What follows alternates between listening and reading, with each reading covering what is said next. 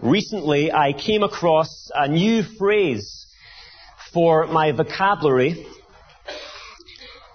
and simply stated, self-gifting, as it's called, is the idea that rather than receiving presents, as you would traditionally, you should really treat yourself.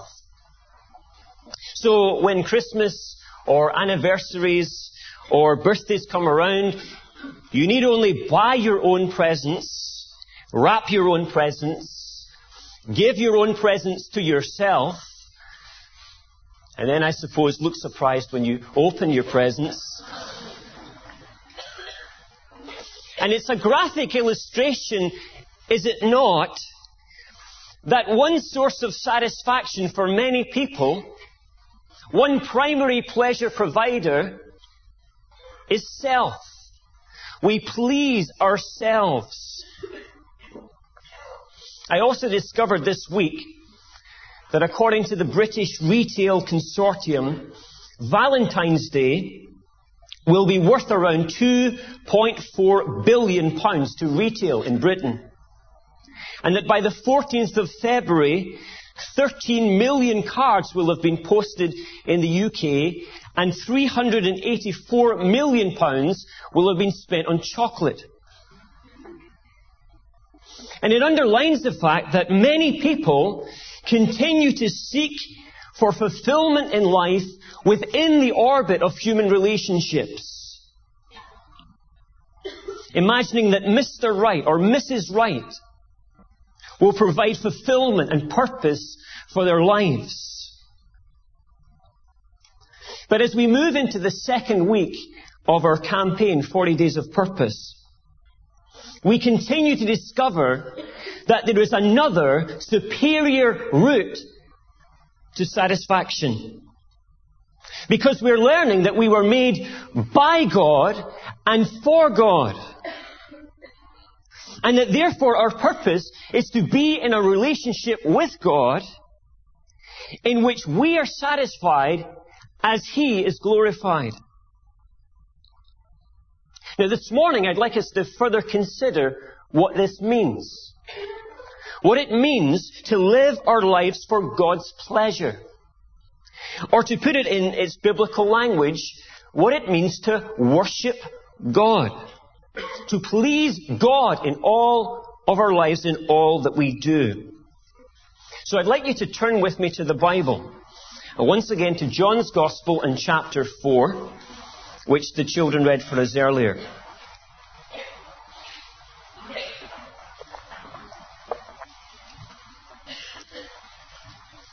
John chapter 4. And before we read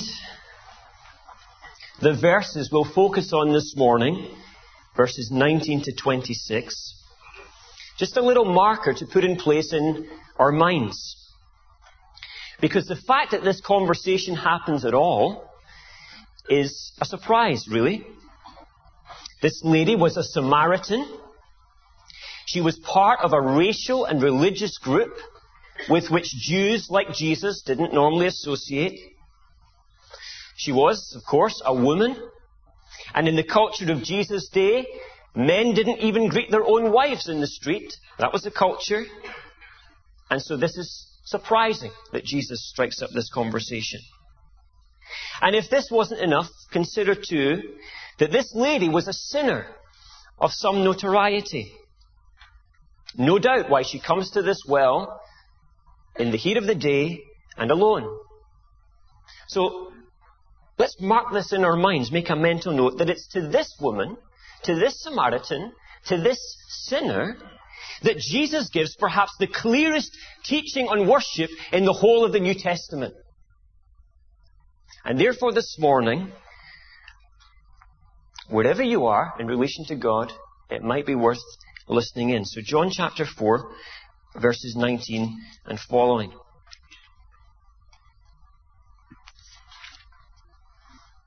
Sir, the woman said, I can see that you are a prophet.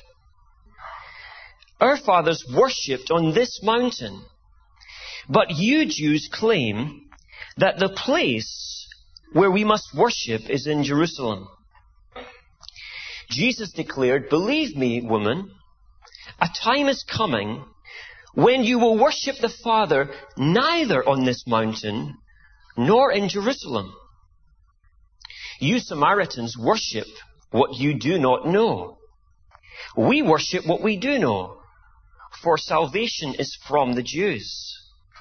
Yet a time is coming, and has now come, when the true worshippers will worship the Father in spirit and truth.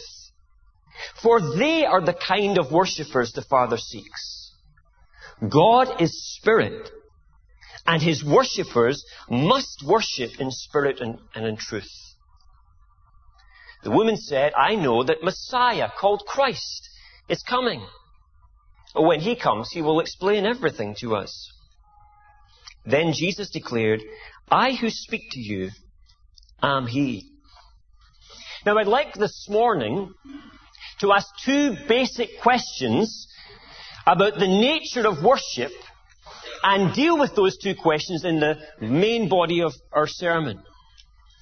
And then in the conclusion, I'd like us to ask two brief questions that emerge from the answers we'll get as we went through the sermon. So first of all, I'd like us to consider the question that Jesus and this lady were discussing for most of this dialogue. Namely, the question of where to worship. Where to worship. Now, it's interesting to note how this question arises in the first place. In verse 16, Jesus has just revealed to this stranger some intimate and accurate details of her prior and present sin. And so, presumably shocked by this, and no doubt a little ashamed, in verse 19, she attempts to divert the subject to a more comfortable area. Perhaps this sort of thing's happened to you. Maybe you're a Christian, and you've been chatting to someone who's not, and you've got around to talking about God's moral law, about His high, indeed His perfect standards, and our lack of right standing before Him, and quicker than a flash, the nearest red herring to hand is introduced into the conversation. You see, it's easier to talk about the theology of suffering in the world than the reality of sin in our own lives and in our own heart. And it seems that this is exactly what happens here. This Samaritan lady, in short form, outlines this contemporary conflict. That our fathers, verse 20, worshipped on this mountain, but you Jews claim that the place where we must worship is in Jerusalem. I don't know if you find it comforting or disturbing that even in the first century they had so-called worship wars. And this particular debate and dispute really occurred on a number of levels. Firstly and obviously, it was a geographical debate. It involved two places, two vying locations, with Mount Gerizim in Samaria heralded on the one hand, and Jerusalem on the other. And this tension is heightened by the fact that Jesus Himself has just come from Jerusalem, a 25-mile or so walk. And that probably Jesus and the lady are now standing within view of Mount Gerizim itself. This was a geographical debate. It was also a historical debate as well. You see, we need to understand that there had been a long and acrimonious relationship between Jews and Samaritans. Otherwise, Jesus could never have told the story of the Good Samaritan, where the surprise of the story was that a Samaritan should help a Jew. And this hostility stemmed from the fact that Samaritans were, historically, Jewish originally. They had been part of Israel centuries before. But for a variety of reasons, they had become racially and religiously mixed. And all sorts of disputes had emerged between these two groups. There was a historical dimension to this. And of course, at core, it was a theological debate. You see, the crux of the issue really was, who knows God best? Who worships God in the way which most pleases Him? Who has the spiritual one-upmanship, so to speak? And of course, such contention still happens today, does it not? Wars are waged on these sorts of lines. And while it's not so common these days, you still hear the question, well, who's right? Which religious group has the theological and historical, and in some cases, geographical high ground? Is it Christians? Or Jews? Or Muslims?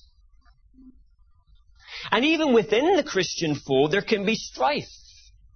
Which denomination, which style of gathering, and which kind of living is closer to the biblical framework of true worship? Now, maybe you think, well, that's just the problem with many religious people today. It's okay for folks to believe in God, but for them to insist that God should be worshipped in a particular kind of way, well, see, that's the whole problem. It's outdated. It's unhelpful. And therefore, you can't conceive why people should fight or even disagree over matters of worship. Just let everyone do their own thing. Approach God their own way. And we understand the appeal of that kind of logic. However, if God is personal, I'd like to suggest to you there's a problem with that kind of logic. Problem with that approach. Now, just suppose for a moment that you introduced yourself to me for the first time after this service. And let's say you tell me your name is Jack, let's say. But I decide for no other reason than preference, than whim, that on the next occasions when I bump into you, I'm not going to call you Jack. I'll just call you by some other name, whatever pops in my head at the time. And let's just say that everyone else around the church did the same sort of thing. Nobody called you by the name you wish to be called by. Would you be happy about that as a person? Suppose you come into Charlotte Chapel this morning and you decide that greeting people, saying hello in the conventional style, is just something you don't fancy. No culturally accepted, so you just bypass people. Now, you might believe that acknowledging people is not an important thing. But other people might think you're ignorant. Do you see? God is personal. And it is therefore natural that He is concerned with how He is addressed, with how He is approached.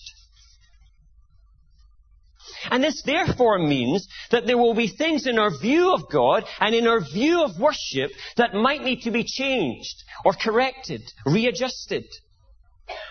Now take this Samaritan lady as an example and the Samaritans as a whole.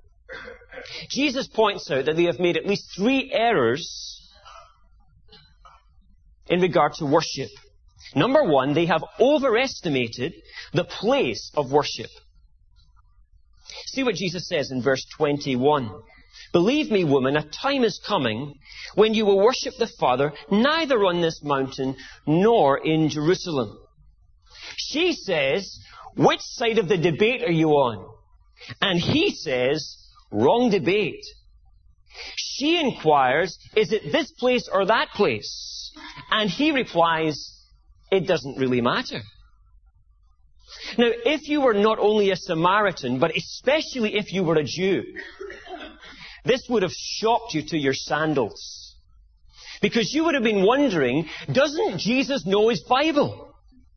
Doesn't he know that back in Deuteronomy chapter 12, verse 5, God commanded Israel to seek a place the Lord your God will choose from among all your tribes to put his name there for his dwelling?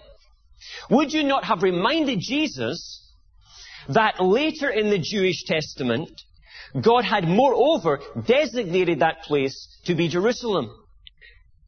And would you not have provided him with a recap and a summary of the extensive instructions God had given to build a tabernacle and later a temple in that same Jerusalem, to be the primary habitation of God on earth, the primary locale of worship? And you might say that to Jesus, and Jesus might say back to you that you have misunderstood the period of history. You see, verses 21 and 23 Jesus indicates that a new time in relation to worship is at hand. Now, this is a little hard for us to get our heads around, this period that Jesus describes. It's not so much a fixed time as it is a period of time which begins with the coming of Jesus and will be fully fulfilled at His second coming. It is both not yet, the time is coming, verse 21, and yet it is also already come, verse 23. Just think of a young baby still in the womb. Even by the first scan, all the components, all the constituent parts are already present. And yet there are long months until the baby grows to the point when its potential is realized. And it's born into the world. And Jesus is saying, my kingdom is like that. My rule is like that. It's like a seed which is planted in the ground, which grows to become the greatest tree in all the garden. And this means that there's a new focus in worship. The gravity in terms of worship is shifting. Let me give you an illustration of this. If we turn back to John chapter 2, a couple of chapters before this, and you remember that Jesus is standing by the temple, the physical building in Jerusalem. And in verse 21, he makes this astonishing claim. Destroy this temple, and I will rebuild it in 3 days. Of course, the people think Jesus is crazy because they think he's speaking of the physical temple. And it's taken 40 or so years to build the temple. But John adds the comment, and mark this closely, that the temple Jesus was speaking of was his body. He was saying that my body, the temple, will be destroyed, but will then rise again in 3 days from the grave. And this indicates that a different kind of temple worship is now happening. Jesus, listen to this, Jesus is the new temple. And if you want to worship Christianly, you don't come to Jerusalem so much as you come to Jesus. My wife's been to Palestine and done the tour. Said it was great. And I would like to go, maybe, sometime. But I don't need to go. You don't have to go to Jerusalem to worship. Christianity is unlike Islam.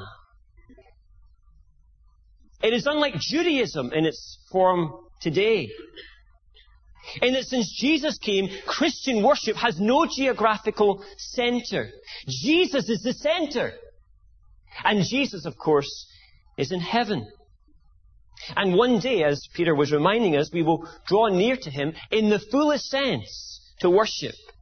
In that great vision of the future, John in Revelation records, Revelation 21:22, I did not see a temple in the city, because the Lord God Almighty and the Lamb are its temple. Now, perhaps someone at this point says, well, what about the Jews then? Is God not concerned for Israel? Now that the gospel, as we know, as we travel on in the New Testament, will move from Judea to Samaria and then out to the ends of the earth, has God now forgotten His people? Well, no, because you notice that Jesus points out that the Samaritans have made a third error. They have underestimated the people of Israel. See, they have overlooked the fact that in terms of knowledge, Israel have known God better than they. You Samaritans worship what you do not know, verse 22. We worship, that is, the Jews worship what we do know. You see, the Samaritans, in fact, only accepted the first 5 books of the Bible, of the Jewish Testament. They didn't accept the prophets, the Psalms. And therefore their view of God was just bits and fragments. They didn't know Him like the Jews knew Him. And moreover, in salvation terms, they had failed to realize that the Jews are the vehicle that brings salvation to the world. Salvation is from the Jews. Jesus is a Jew. The New Testament is the fulfillment of Old Testament promises and prophecies. The New Testament is like the tip of the iceberg, clear and sharp. And yet beneath the surface, the Old Testament provides foundation and trajectory. And we must not forget it. So the where of worship is not the most important thing any longer. Suffice to say that the focus now is upon Jesus Christ. So let's be practical then. How actually do we worship in this new time, in this new age? What is the kind of worship God desires? And we're going to spend a little less time on this point than the last one. Verse 23, the true worshippers will worship the Father in spirit and truth, for they are the kind of worshippers the Father seeks. God is spirit, and His worshippers must worship in spirit and in truth. Twice, in exactly the same words, the phrase comes, spirit and truth. Spirit and truth. The way we worship, that's the answer, is in spirit and in truth. Now, what does that mean? How can we unpack that and understand that?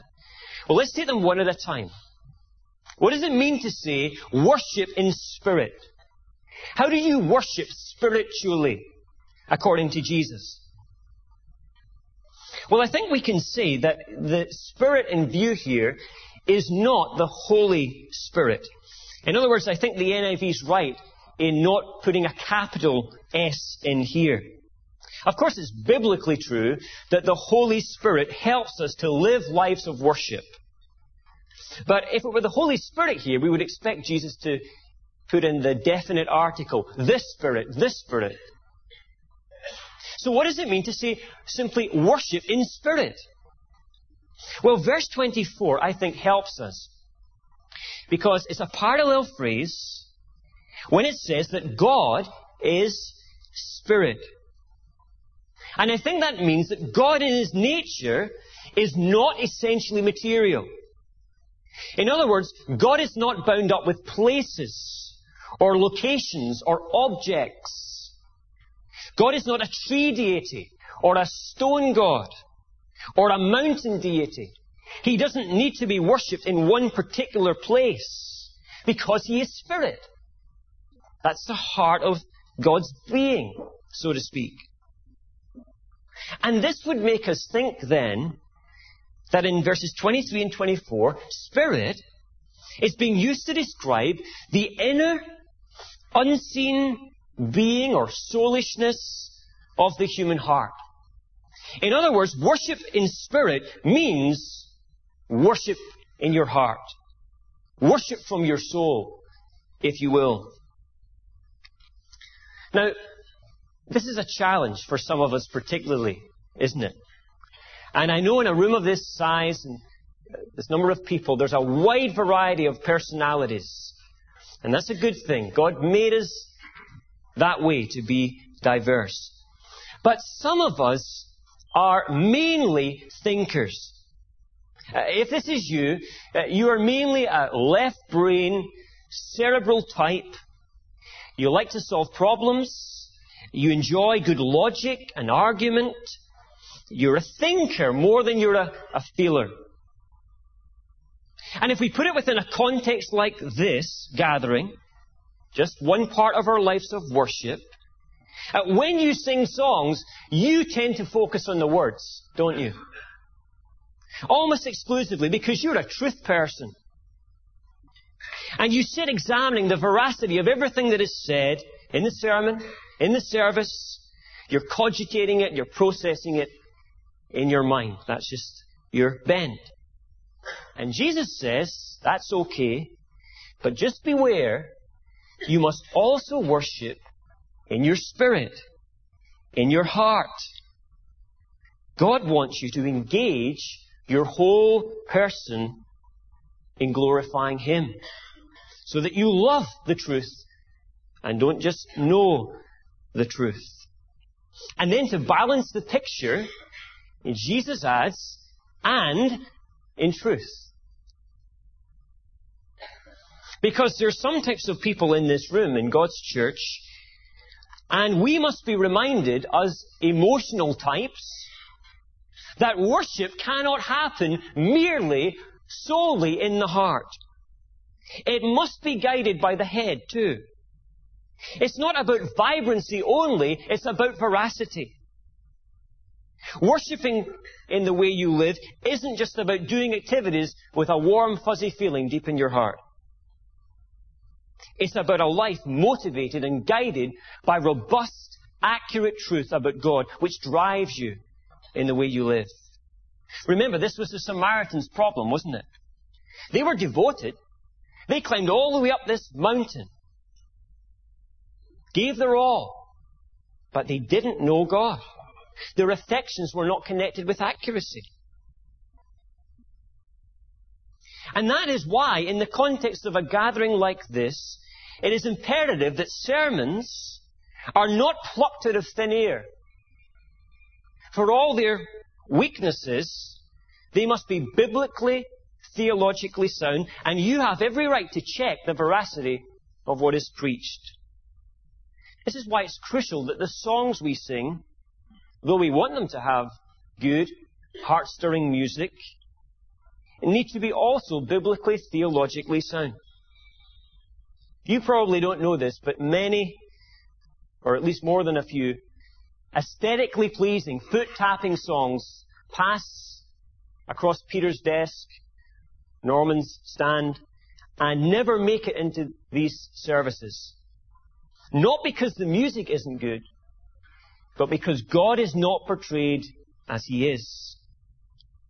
And Jesus simply reminds us this morning that our worship to God must be in truth as well as in spirit. So this is really the simple challenge of this text this morning. May Charlotte Chapel be the kind of people, the kind of church, who give their whole lives to God in spirit and in truth. In the language of Matthew Henry, a people with a fixedness of thought and a flame of affection. So, as we come to the end of this sermon, there are maybe a couple of questions that still are arising for us. And I've got two questions I want you to ponder, and these will apply to different sorts of people this morning. And the first question is for Christians. Because maybe arising out of this, you've heard about how you worship, what it means to worship, but maybe you ask, why? Why should I give myself to be a worshipper in the way Jesus describes? And the answer is, because God wants you to. Because God is savingly seeking people like that. Verse 24. These are the kind of worshippers the Father seeks. It is God's plan that you live for His pleasure. And that's all we need to know. That's the only incentive required for us. But if you're not a Christian this morning, I think there's another question that still remains outstanding for you. And it is the question of who. You see, even though this lady had this most staggering, instructive conversation about worship, by verse 25, her situation hasn't changed that much. She's still a sinner. She's still guilty before a holy God. And the pattern of worship Jesus has described seems a distant reality to her still. And she sees the fact, note this, that she needs something more than a sermon and worship. I know that Messiah called Christ is coming. When He comes, He will explain everything to us. And Jesus replied, I who speak to you am He. This woman could not embrace the how of worship until she had embraced the who. She needed a saving, cleansing encounter with Jesus Christ himself. And friends, you can do the 40 Days of Purpose course, and I hope you do, but you could do it over and over again for a lifetime, and nothing would change until you met the person of Christ, the one who can make you a fitting and able worshipper. And the wonderful thing was, this woman responded to Christ. The story doesn't end in verse 26, because we read in verse 39 that she publicly confessed her sin. She told of the one who told her everything she ever did. And we read in verse 40 that through her faith, many others came to faith. So do you know him this morning? Do you know the Lord Jesus Christ, the one who can reconcile you to God? And if so, are you giving your life in spirit and truth for God's pleasure? Let's pray.